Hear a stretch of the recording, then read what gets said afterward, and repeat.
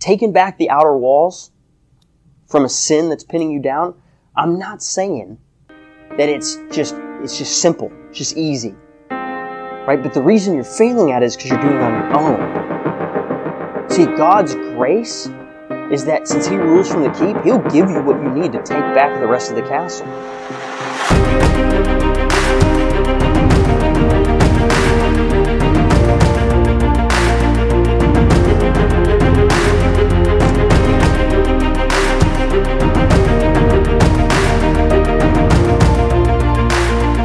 Welcome to the Reach College Podcast with your speaker, Pastor Taylor Gabbard.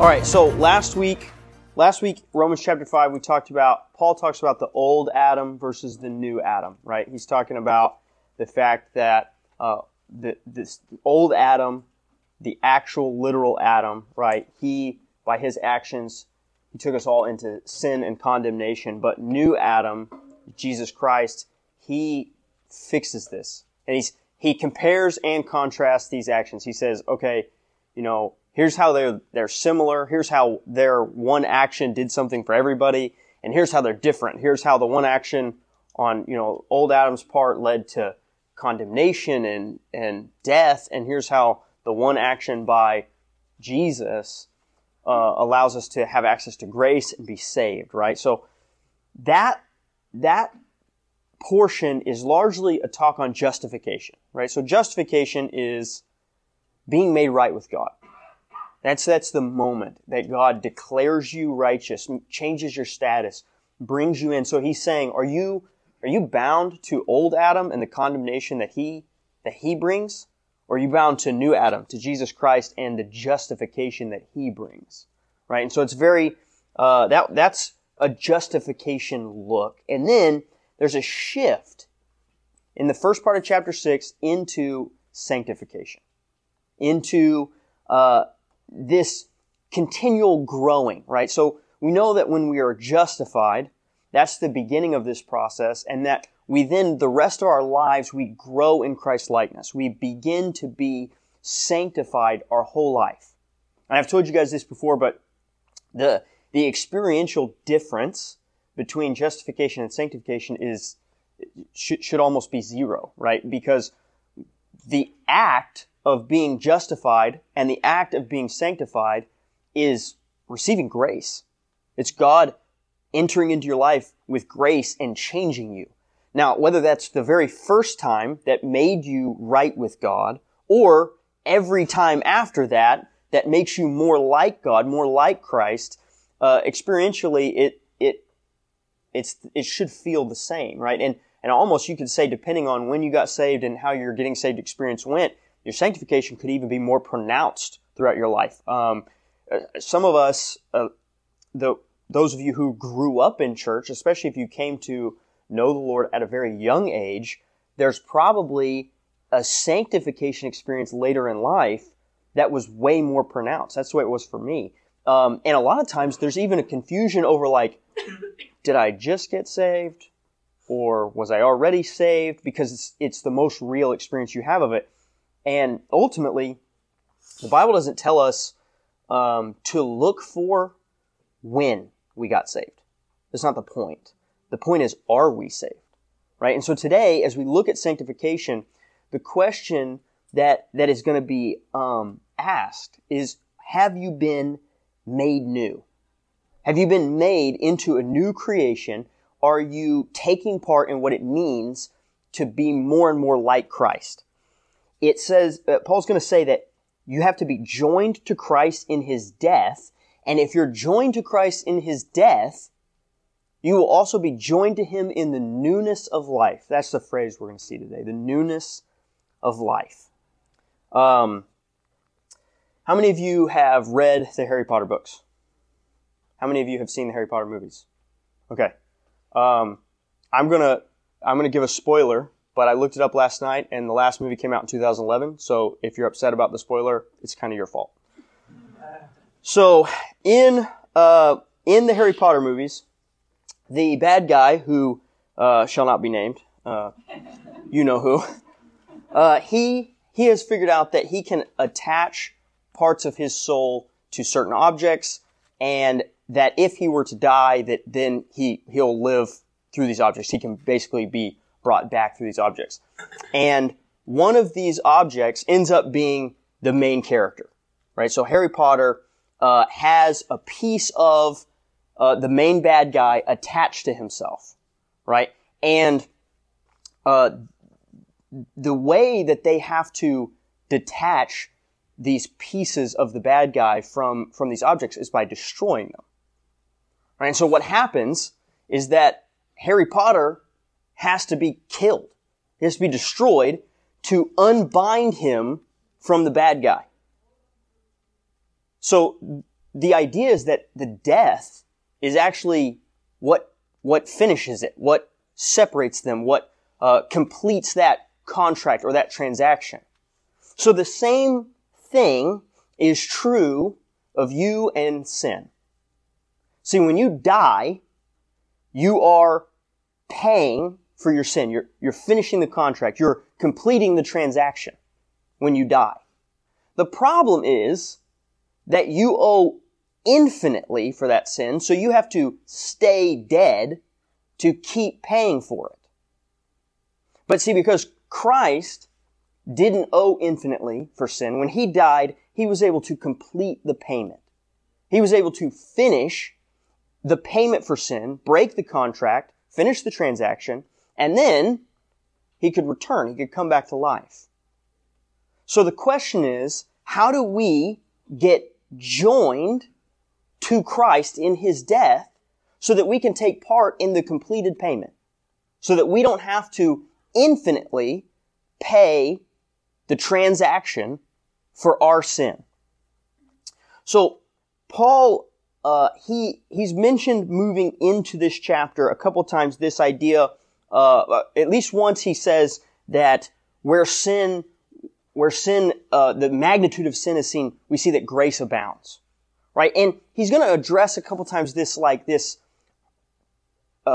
slanderous idea that's being made. People are putting words in his mouth and they're saying, oh, well, if where I see sin, I then see greater grace, then that means I should sin more because I'll see more grace. It'll get bigger. They think they're increasing God's glory by acting in sin, right? And what I told you guys last week is that essentially seeing the reality of how big your sin is, it causes you to then see the reality of how big grace has to be, but it's an optical illusion that you're not actually making grace bigger. You're only realizing how big it is because you can't see the infinite ends of grace, but you can see the magnitude of your sin, which makes you realize how much grace you need, right? So it's a realization of the depth of your sin and therefore the even bigger amount of grace. It's not that the more sin I add to the stockpile, the more grace there will be.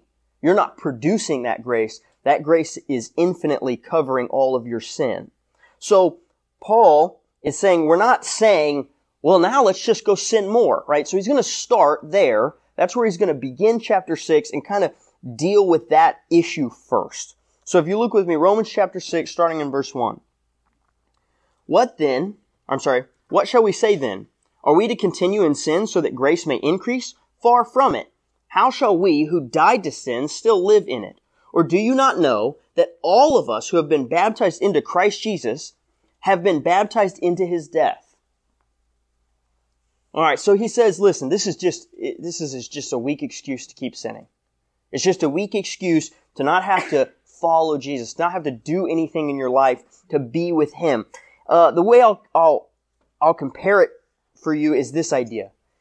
It's as though you've been pulled out of the burning building and you've chosen instead to sit in the lobby while the building burns down.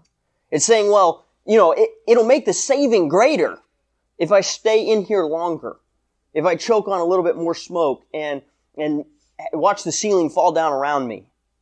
But here's the reality. While you're in the room, you're still not saved, right? You're living in danger. You're not living in freedom and in being saved from that danger, right? So you can't be saved and then go back into peril. So he has this phrase in here. He says, died to sin. Died to sin. And it's different than the phrase we see a lot in the Bible, which is dead in sin. So the difference is that to be dead in sin is to be unable to be right with God, unable to love God. See, we talk about sin is hating God. Well, being dead in sin is being stuck in that rebellion and that hatred. But being dead to sin is this idea of dying that finishes the debt, that finishes the transaction, that frees you from sin. Right? It's Harry Potter dying and therefore finishing the connection he has with the bad guy. It's completed in his death. So our death completes our transaction with sin. Infinitely. That's the dilemma. How do we complete the transaction with sin? Through Jesus, so that it's actually done. So that we can actually be out of it. And then in verse 3, he starts talking about baptism.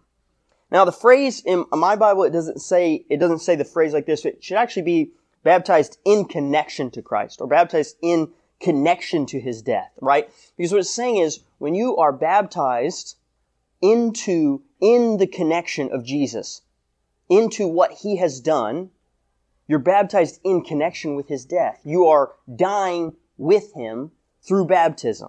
Now, why baptism? This is where it gets tricky. There's whole denominations that will tell you that baptism is a saving action, right? But now we're back to works-based salvation.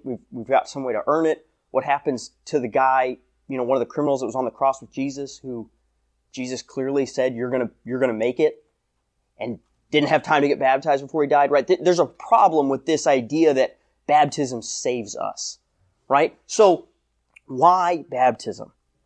Baptism represents an actual act of following God, an actual act of believing that God has saved you, not just an intellectual understanding of it. Not just, well, yeah, I agree that Jesus is the one true God and saves me.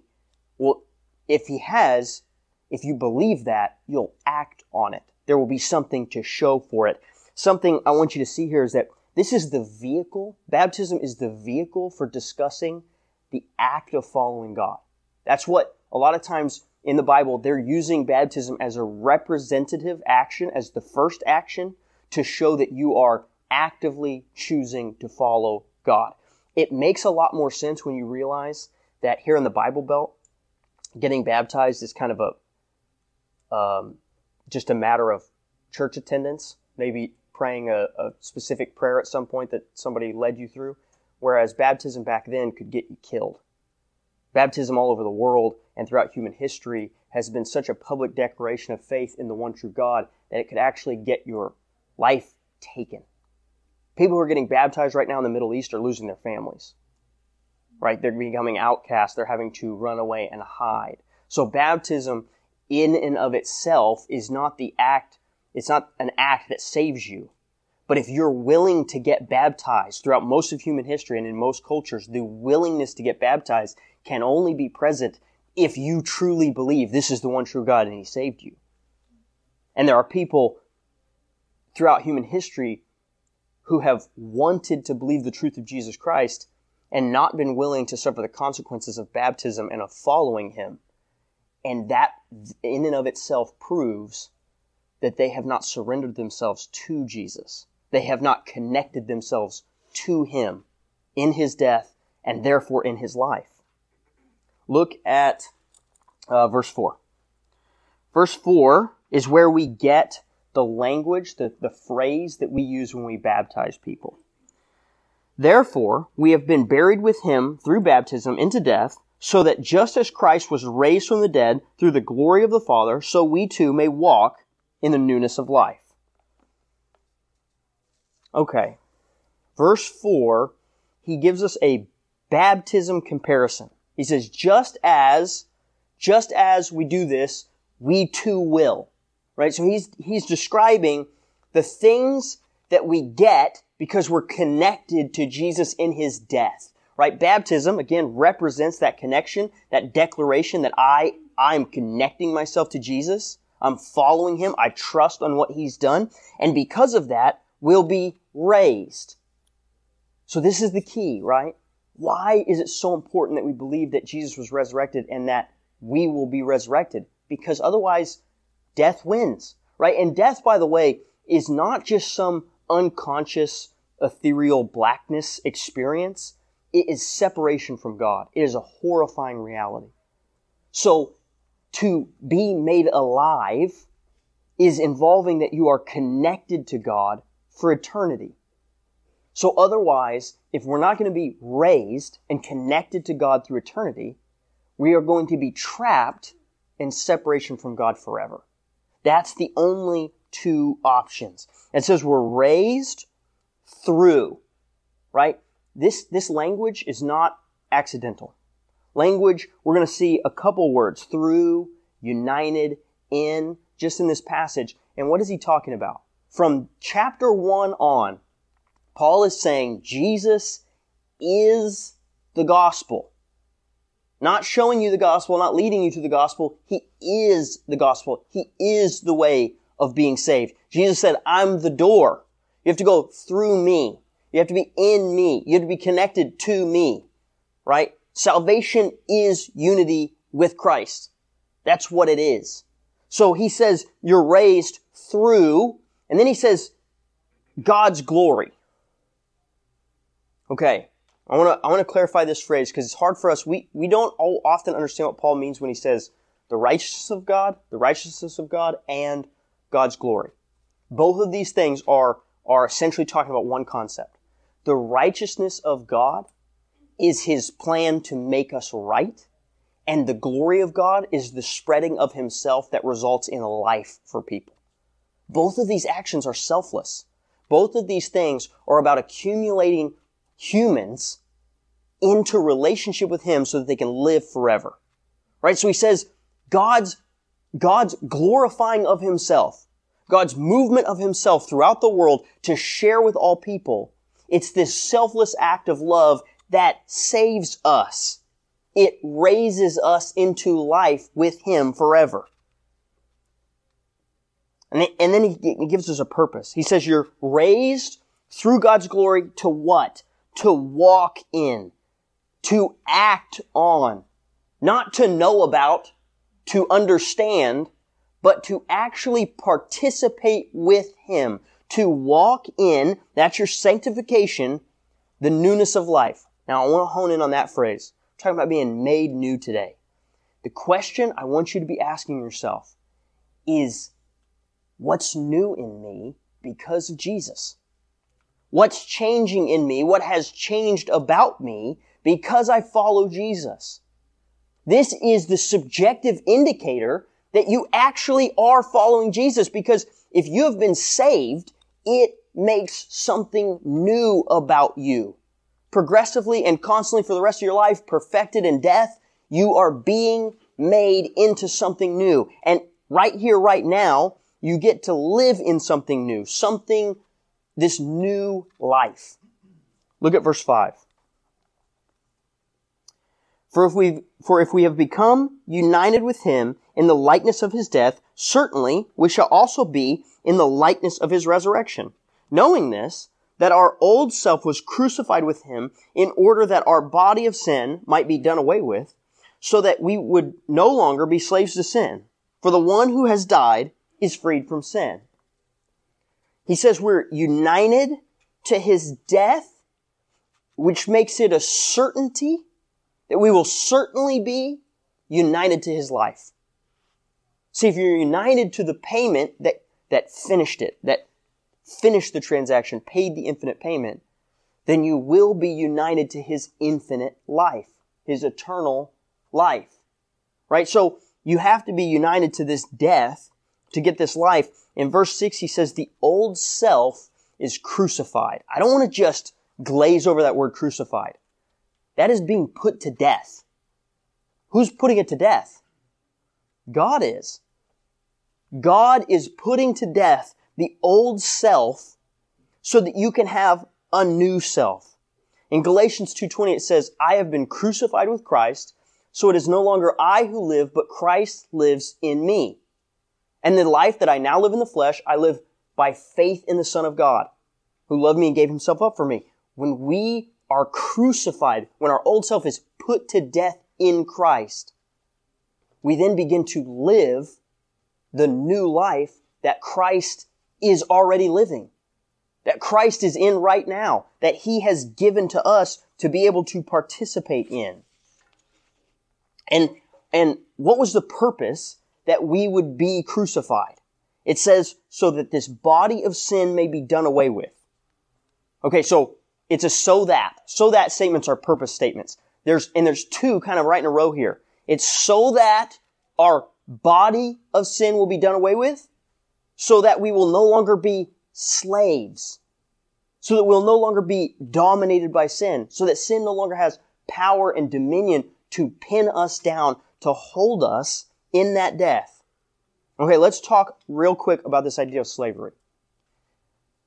The world tells us all the time that the Bible is just this list of rules, and it just wants to keep you down, it wants to keep you from living your best life, tells you all the things you can't do.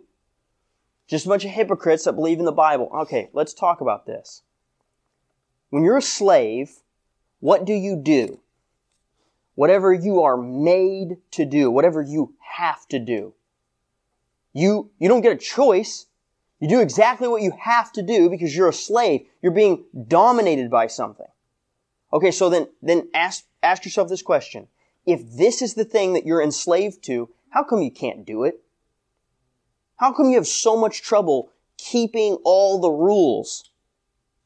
What are you doing even when you don't want to? Sin. Even when you try your hardest not to, even when you do everything in your power, with all your strength, you keep sinning. Why? Because that's the thing we're enslaved to. That's the thing that's dominating us. You're not being dominated by the Bible. You can't do this on your best day. You're being dominated by the thing you can't stop doing, no matter on your best day you can't stop sinning. Right? The domination is not of the Word of God. The domination is of our sin nature. And what God is saying is, what Paul is saying is, if you are united to Christ in His death, you are no longer to be dominated by the sin that once held you down, pinned you into that rebellion. Verse 7 is a conclusion statement. He says, this death payment frees you from sin. And again, the problem becomes you can't die enough. Like, you can't die enough to pay for your sins. But somebody died enough. They paid the price because they didn't owe infinite. They didn't owe at all. Jesus didn't owe at all, so His death was satisfactory. And if you're bound to His death, you'll be bound to His life. Dying with Him gets you a new life and a new master. So, if you've been going to Evergreen long, you've probably heard our senior pastor give the same illustration on Dante's Inferno.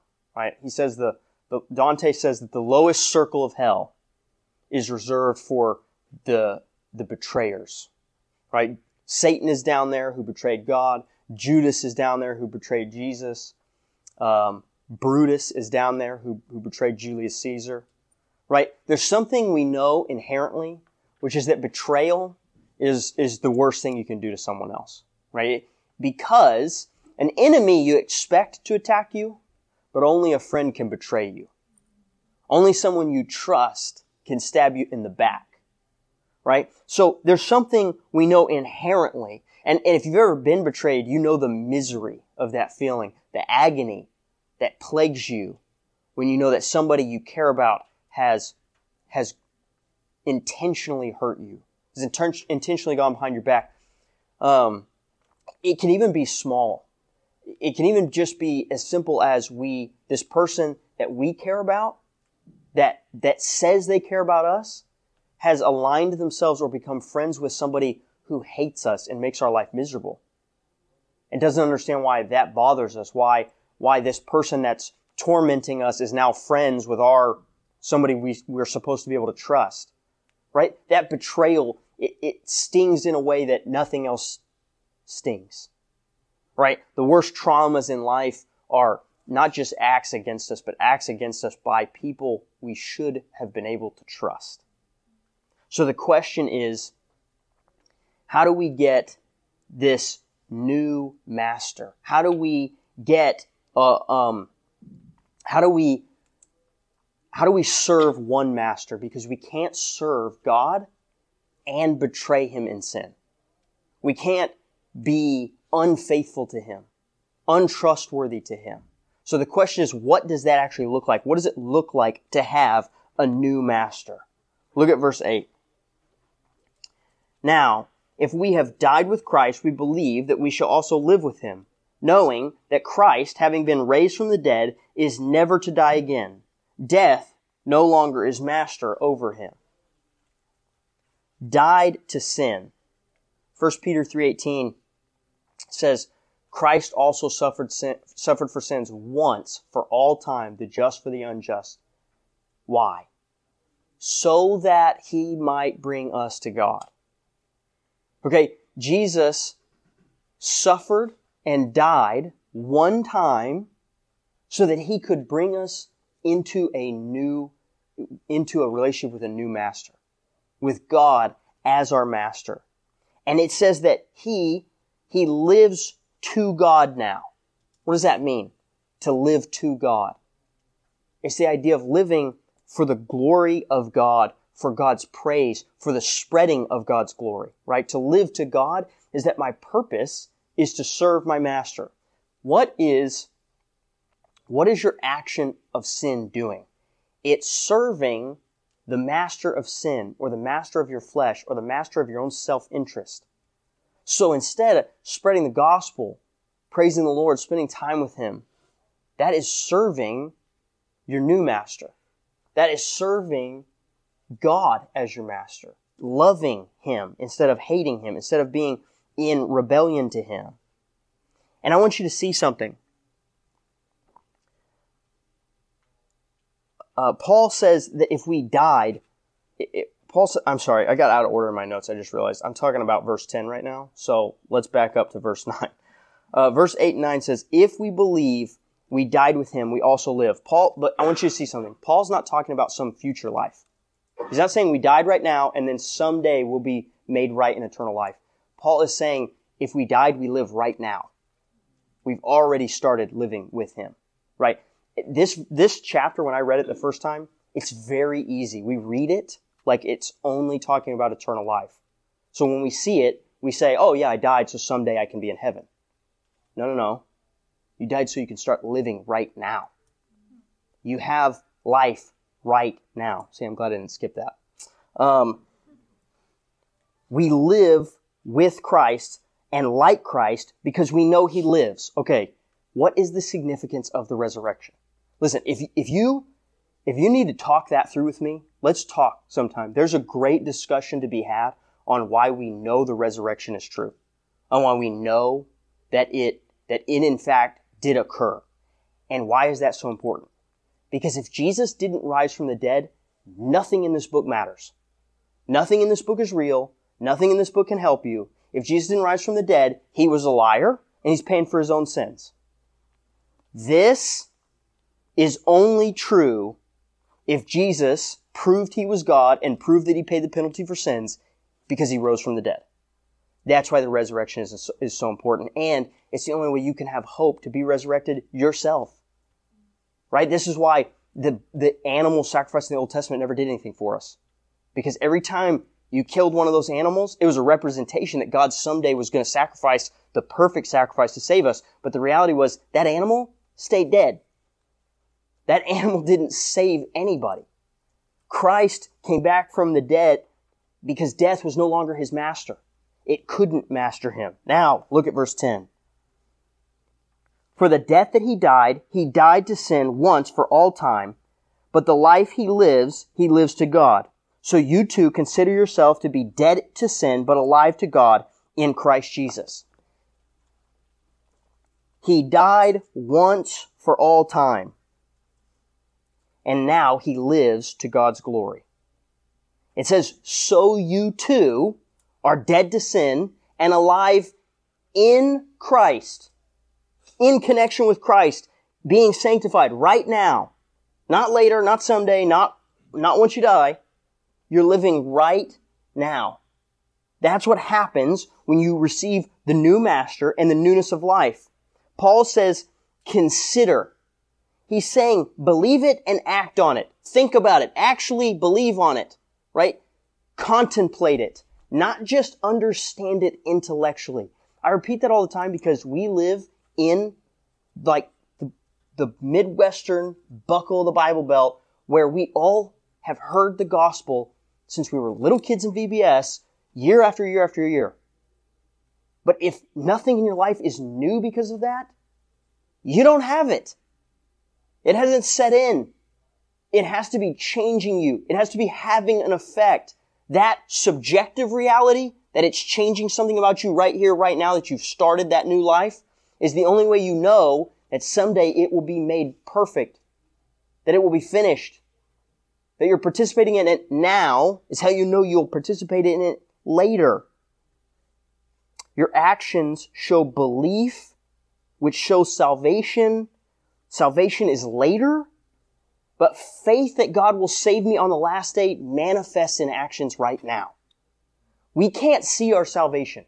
You understand that? The objective reality of what happens on the last day, you can't see it yet. So how do you know that it's going to happen? You have faith that's going to happen based on what's happening right now. Based on what's happening to you right this second. I want to describe this to you. If you want to know sometime, come sit down with me. Let's have a one-on-one conversation. You want me to describe to you who I would be without Jesus? I'll walk you through it. I've seen it. I've seen what happens when I'm in charge. It is the worst version of myself. There's not like a version of me that just meditated enough and got like so centered and complete that I just self-actualized into a better human being. I was going down the drain. The only reason that I am who I am this second is because Christ is connected me to his death and given me access to a new life where I'm a new person and I act differently than I would if I was in charge. And I've seen it firsthand. The reality to me that I am saved is apparent to me every day that I don't act like that guy, that old self. And by the way, it's not going to hold up if I stop putting my faith in Jesus. If tomorrow I'm like, you know what? I think I've got this covered. I don't really need the Bible or church. You watch. It'll be the fastest collapse of all time. I will be right back to ground zero. Because I'm not sufficient. I can't fix this problem. But because I have a new master, I also have new rules. Look at verse 12. Therefore, sin is not to reign in your mortal body, so that you obey its lust. And do not go on presenting the parts of your body to sin as instruments of unrighteousness, but present yourselves to God as those who are alive from the dead, and your body parts as instruments of righteousness for God. Okay, I want you to picture a castle. Picture a castle. Castle has like a keep in the center, right? That's fortified, main building, and then it has like a wall around it with towers and stuff, like a more fortified exterior, right? So picture that castle, and then I want you to think about this. Rule happens from the keep. The king, the ruler, whoever it is, they're fortified in the keep. Okay? But then they fly their banners on the keep and they fly their banners on the wall outside of the keep. Here is the picture that we're seeing here. This idea of sin reigning. Sin is in the keep. It is in charge. When you get saved, God takes over management. He evicts everything inside, kicks it all out, clears out everything, even to the outer walls. The outer walls, I want you to picture as your flesh. Not your soul, but your flesh. Here's what this passage is talking about. If God is in the keep, ruling, if grace has taken residence in there, don't let the enemy reoccupy the outer walls. Okay? What happens? You are coming up on a castle. You're a lost person coming up on a castle and you see the Christian flag flying from the keep and from the walls. You're like, okay, something's different here. I've found something. What happens now? You walk up and the keep's flying the Christian flag and the outside is flying like the swastika. You're like, something's wrong. I don't think I want to go to that castle. Looks like bad people are at least in charge of the outside. Right? This is you. If you are saying, I'm a Christian, God is in control of the soul, He has saved me, He's taken up residence in me, but all my actions on the outside, they represent evil things. I've presented them, I've given them up to be instruments of rebellion and instruments of unrighteousness. See, for the actions to flow out of that castle, the walls have to be ruled by the same person who rules the keep. The ambassador can't leave, right? The walls can't be fortified. There's civil war, right? There's two different people. There's sin trying to reign on the walls while God is reigning in the keep. Now, the reason that I describe it like that is this. If God has truly taken up residence in your life, that cannot be undone. But that castle is a useless one. It's not participating in any wars. It's not sending out any messengers. It's not spreading the message of the king. It's just stuck. What this passage is talking about is stop giving away your actions and your outside appearance and everything that people can see from the outside. Stop giving that up to the enemy. Stop letting him reign. That's why he says, don't let him reign in parts of your body. He's saying, don't give up that tower or that wall or that piece, that external part of you. Right? This entire passage, by the way, is written to Christians. He's talking about people who are saved, and he's saying, okay, if you are a Christian and Christ reigns in you, then stop giving up parts of the castle. Stop letting the enemy have his way with you. My question to you is, are you obeying or stuck in a sin? Are you saying, I feel miserable about it? I know that the King reigns in my soul, but I am stuck in this sin. I'm offering up part of myself, my eyes to view something unholy, my ears to listen and be influenced by things that are unrighteous and hate God, my mouth to be used as a weapon against God's people, against people made in God's image, my hands to commit violence or evil acts, my feet to take me places where I do evil things. Am I offering up the parts of my body as instruments to rebel against God? Or am I offering those same parts of my body up as instruments to spread the glory of God, to spread the gospel, to love other people? And here's the catch of all this. Sin is not fulfilling. It's miserable. You know why you hate being stuck in that sin? Because it's a lie. It's a dominating lie that tells you if you just do this one more time, you'll feel really good about it. You'll feel really good about yourself. The reality is the only thing that brings true joy and true fulfillment is living for the glory of the Lord. And He knows that. That's why it's selfless of Him to constantly be spreading His glory and Himself, is because He knows that's the only thing that brings us life and fulfillment and joy. It's the only way we can live that isn't miserable. And if you will get on board with that, it will bring you into a newness of life that you cannot fathom. Listen, taking back the outer walls from a sin that's pinning you down, I'm not saying that it's just simple, it's just easy. Right? But the reason you're failing at it is because you're doing it on your own. See, God's grace is that since He rules from the keep, He'll give you what you need to take back the rest of the castle. He'll give you the strength and the power to fight your way into ownership of everything. But the question is, are you even fighting it? Are you going to Him to fight it? Or are you just offering those things up to the enemy? just giving your eyes and your hands and your ears back over to the enemy to do with as he pleases. That's not the same as actually going to God and saying, God, I need your help. I need you to help me take back this part of the castle. And do you know what that looks like? There are many of you in this room who have started to really catch this and figure out what this looks like.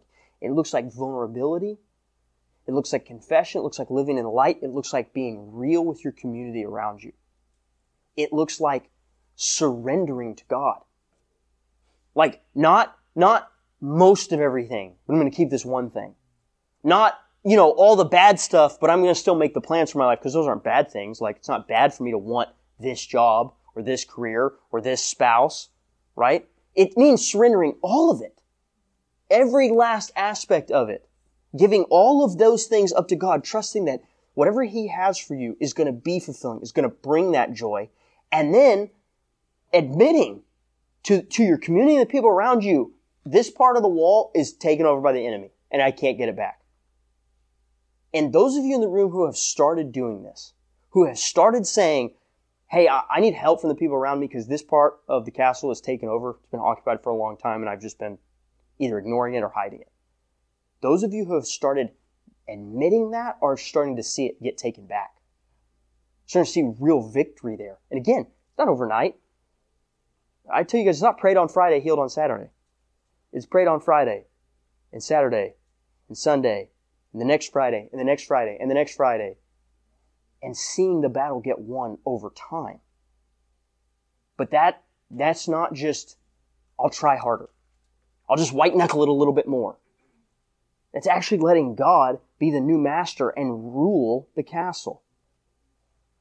Verse 13, he says to present yourself to God for His righteousness. Spread the gospel. Love others.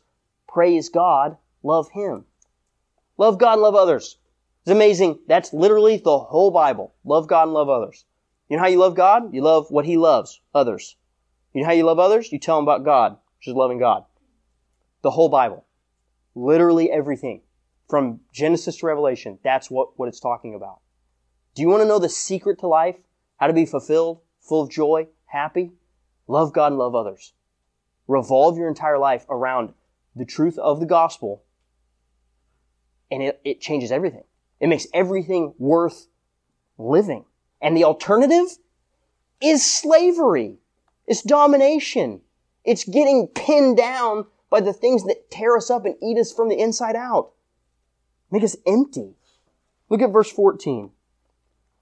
For sin shall not be master over you, for you are not under the law, but under grace. The law has one purpose. It was to multiply how much sin you could see in your life. If you are trying to live according to all the rules, you're trying to keep something that's designed to show you that you can't do it. That doesn't even make sense. That's not healthy. You talk about beating your head against a wall? Try to keep the law. And it gets more impossible when you start looking at the teachings of Jesus where He's like, you've heard it said, don't murder, but I'm telling you, if you look at somebody with hate, you're guilty. You've heard it said, don't commit adultery, but I'm telling you, if you've looked at a woman with lust, you're guilty. And you're like, oh, well, that's it for me. I've definitely violated every command. Like, there's no way around it. You cannot keep the law. So the question is, are you being mastered by the law, or are you made new because you have access to grace? Grace, the thing that lets you resist sin, be forgiven, and be able to love God. You know why you need grace to love God? Because you can't love God, you can only love God back. Sin prevents us from loving God, but when we receive His love, we can respond to it. You are made new in life, and you get new rules. A rule of grace, not a rule of rules, not a rule of the law. You're made new in your connection to Christ's death. That is what Paul's saying in this chapter. In the first part of this chapter, he's saying, if you have been connected to Christ's death, You get a new life where you're not separated from God. Right now. Right now. If you're made new in life, you're not separated from God right now. If you have that new master, then you're not a slave to sin. You're not betraying God to slavery to this sin. And if you have new rules, you're free to live in what is true joy, true contentment, true fulfillment. That is what we're seeing in chapter 6. Chapter 6 is the first time that Paul shifts to kind of the manifestation of the gospel.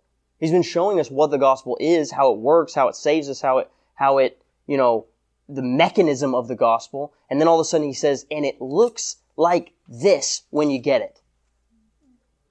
So ask yourself, am I being made new? For the longest time, I was not. I was going the opposite direction. Something in your life has got to be reacting to the gospel, has got to be responding to the gospel. Otherwise, it's not that you aren't saved, it's that you can't know. You can't be sure. And that is a terror I don't want to live with.